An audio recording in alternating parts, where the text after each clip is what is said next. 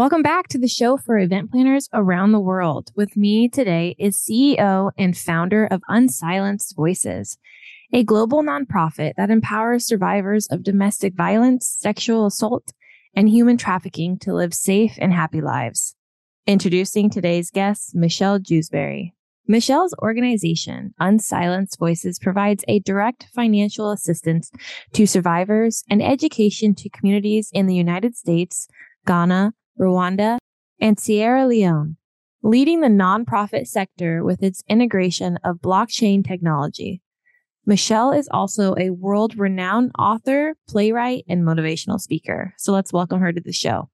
Hi, Michelle. Welcome to the show. We are so excited to have you. How are you doing today? Hey, I'm great, Savannah. Super excited to be here as well.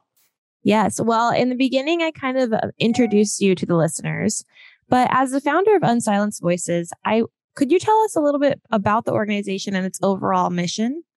Yeah, of course. So Unsilenced Voices was founded in 2017.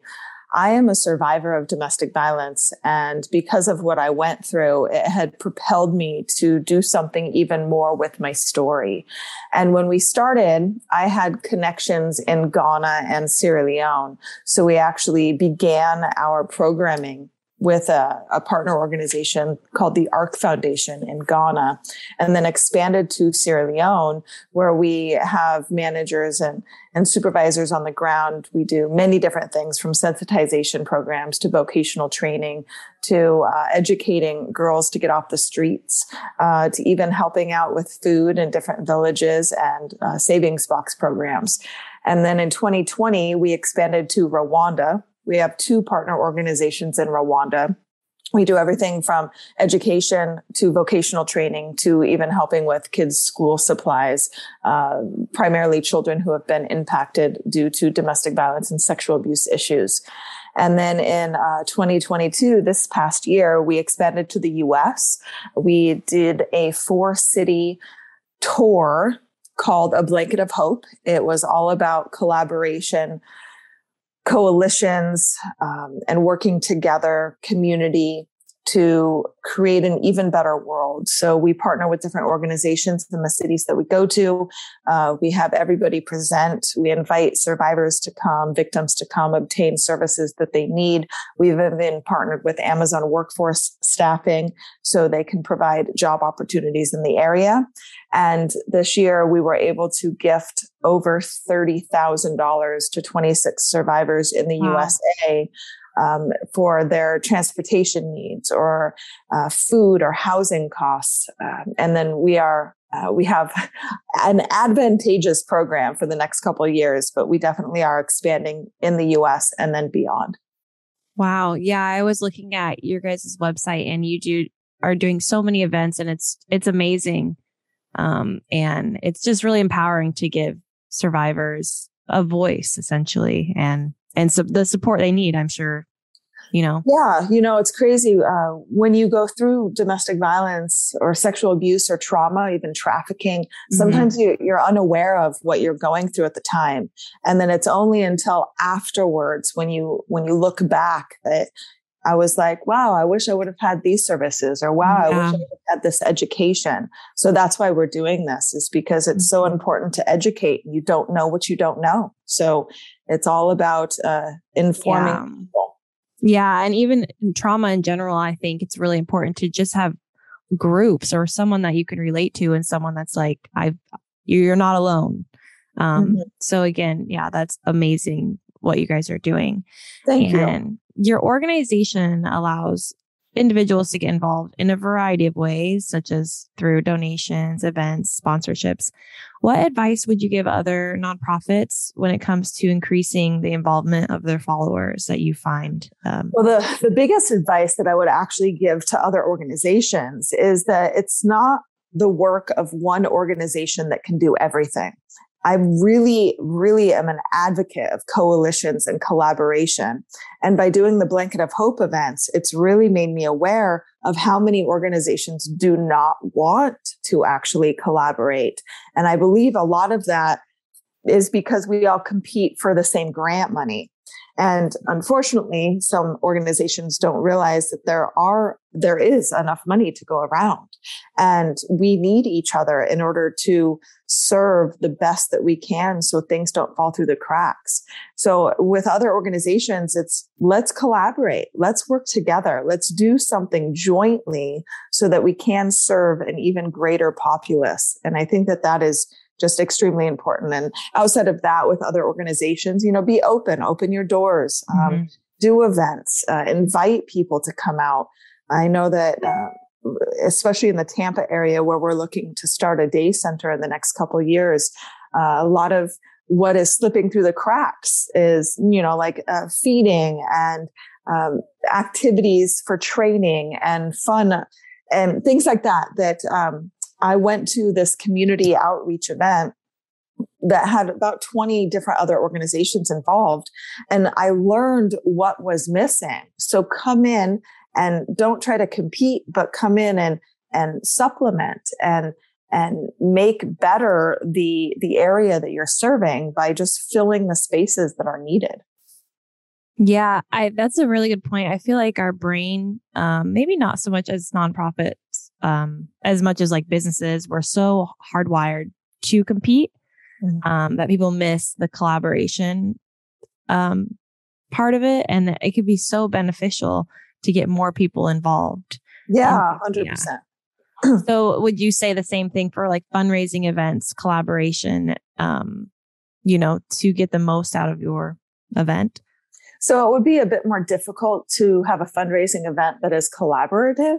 However, you would just have to split donations accordingly. We haven't done a collaboration fundraising event yet, but definitely it's in our roster and we would be open to that. But as far as fundraising, what's really important is to provide your audience with a fun time. I remember one of our first fundraising events, and I decided that we should do education in the event. And it didn't have the big bang like a lot of fundraisers do. And I realized that maybe not focusing on the gritty statistics and details of domestic violence, sexual abuse, and trafficking, and focusing on the hope. So focusing on inspire and recovery and what you can do with your story after you overcome trauma and after you obtain services, but really providing the people that come with a great time. So we have a fundraiser coming up in December in Las Vegas where we have a not so dueling piano player that's coming, and it's going to be, open bar and dancing and dinner, and we'll have one or two speakers, and that's all. And just making it a fun event where there'll be silent and live auction items and just a lot of great things. Do you guys ever do like virtual fundraisers? Have you ever? Because I know hybrid and virtual events are becoming really big now. We haven't done a virtual fundraiser. I also run an LLC where I help and coach people.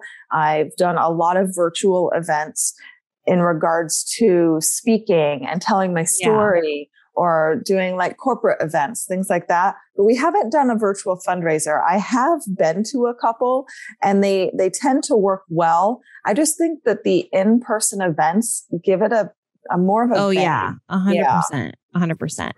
Yeah, especially, with COVID, everybody, we got used to doing Zooms and got used to Zoom hopping, right? And I hate it. Yeah, no, exactly, right? We all got sick of it because we had to do it. So now there's a lot of people eager and wanting to dress up and wanting to go out to a fun dinner and dancing and just a fun time. Yeah. And that's the thing too. A lot of people work remote, work on their computer. So it's asking a lot of someone to go from working and then going to this event that's also on the computer. I don't know. I agree with you. Yeah. I'm not a fan of that either. I actually think that in person is still better. I was reading a book. I'm trying to remember, it was called Societal Shift, and I forget the author's name right now, but it was all about human trafficking and social media. And it's interesting. And one of her lines, and I'm paraphrasing here because I don't remember the exact quote, but she ended up saying that human beings need our senses. Like we need touch, smell, taste. We need those five senses. And when you're typing with your thumbs on your phone, hence on social media, or hence just using Zoom, we are missing those senses. And it's extremely important to be able to touch and taste and feel and laugh together, because that's what human beings are. We are meant for joint collaborations and participations together and building friendships and relationships. So yes, I'm a huge advocate for in-person, not virtual. I know virtual can be successful, but like you said, you're working from home, and all of us are. I mean, even myself, I work from home all the time. I'd like to get out, I kick myself in my butt sometimes just to make it to the gym so I get out of the house. But it's so important, right? Yeah, no, it's crazy. I've actually been working from home for a while before COVID, and it's really nice. And it's interesting now because everyone wants to work, or they at least wanted to work remote. But now I'm like, I've been doing this for so long. I'm ready to actually go back and like talk to people and see people. And it's time. And I think employers are realizing that, but they're also understanding that when you do work remotely, when you work from home, you actually get more work done. Being in the office, it would just be more of a camaraderie. And that will help with the psyche right now. I know that this isn't what we're discussing, but it's fine. Mental health is a huge issue all around the world right now. And a lot of that is because we don't have those five senses that are being engaged. Yeah. And people are lonely, and it's crazy. Yeah. The world is nuts. I was reading a stat the other day, and right now this generation coming up has the lowest IQ of any generation ever born. And I believe that. I tend to wonder, why is that? And a lot of it is our lack of communication. And, this is also something that's really important, like with the human trafficking area. We've learned a lot that predators will pinpoint young people on social media, on virtual events, and then just meet them in person. Then they get trapped, right? And these, if kids aren't able to communicate well, then they can't communicate what they might think is wrong. Does that make sense? Yes. Yeah. Yeah. So there's a lot that we can do. I talk a lot to different organizations and do a lot of events in person and virtual. And I talk about how it is so important to teach people communication, right? My very good friend, his name is George Chanos. He is the former Attorney General of the state of Nevada. And he has said that one of the most important traits in the 21st century for anybody to acquire is empathy. And right now, we don't know how to have empathy towards one another, whether it's America or Russia or Ukraine or the Middle East or Iran, what's happening in Iran with the hijabs. It's really insane that the injustices have become part of our everyday life. That's an interesting observation. Yeah, it's very sad. And it's something that seems like it should come natural, or it should, empathy or even sympathy. It's hard to fathom that's such a hard thing to have. Yes. Yeah. And it's sad, but but we can do something about it, right? Yeah.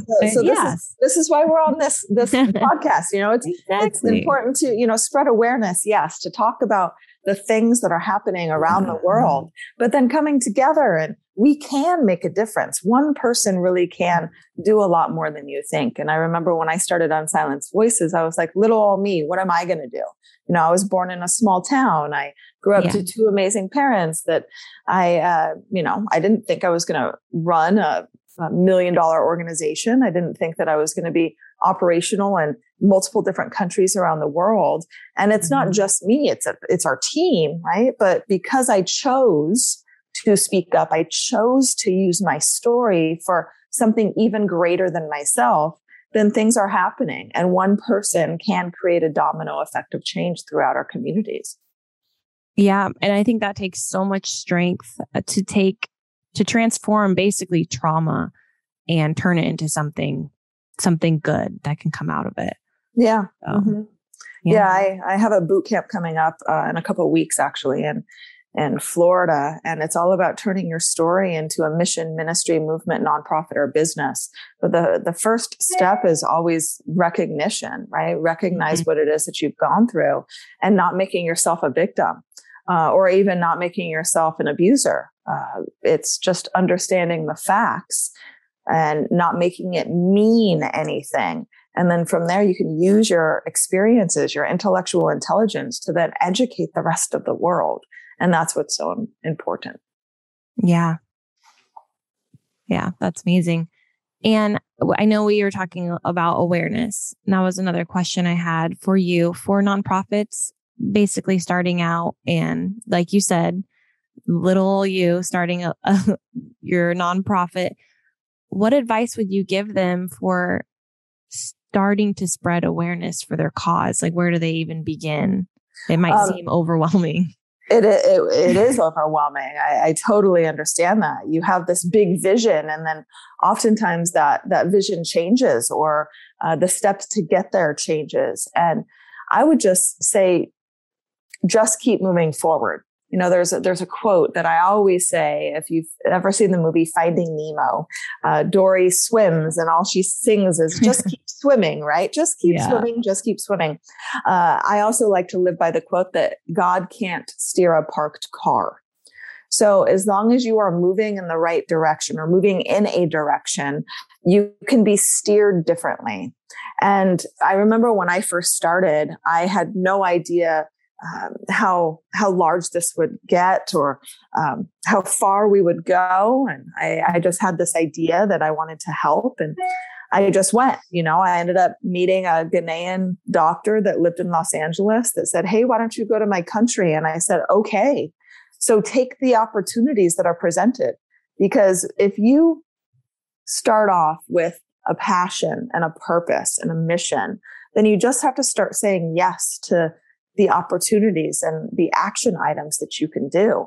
And I think that that's what we should focus on as people who are wanting to impact the world, is just start taking action, no matter how small or how big. You never know where you plant your seed. You never know where the tree's going to grow.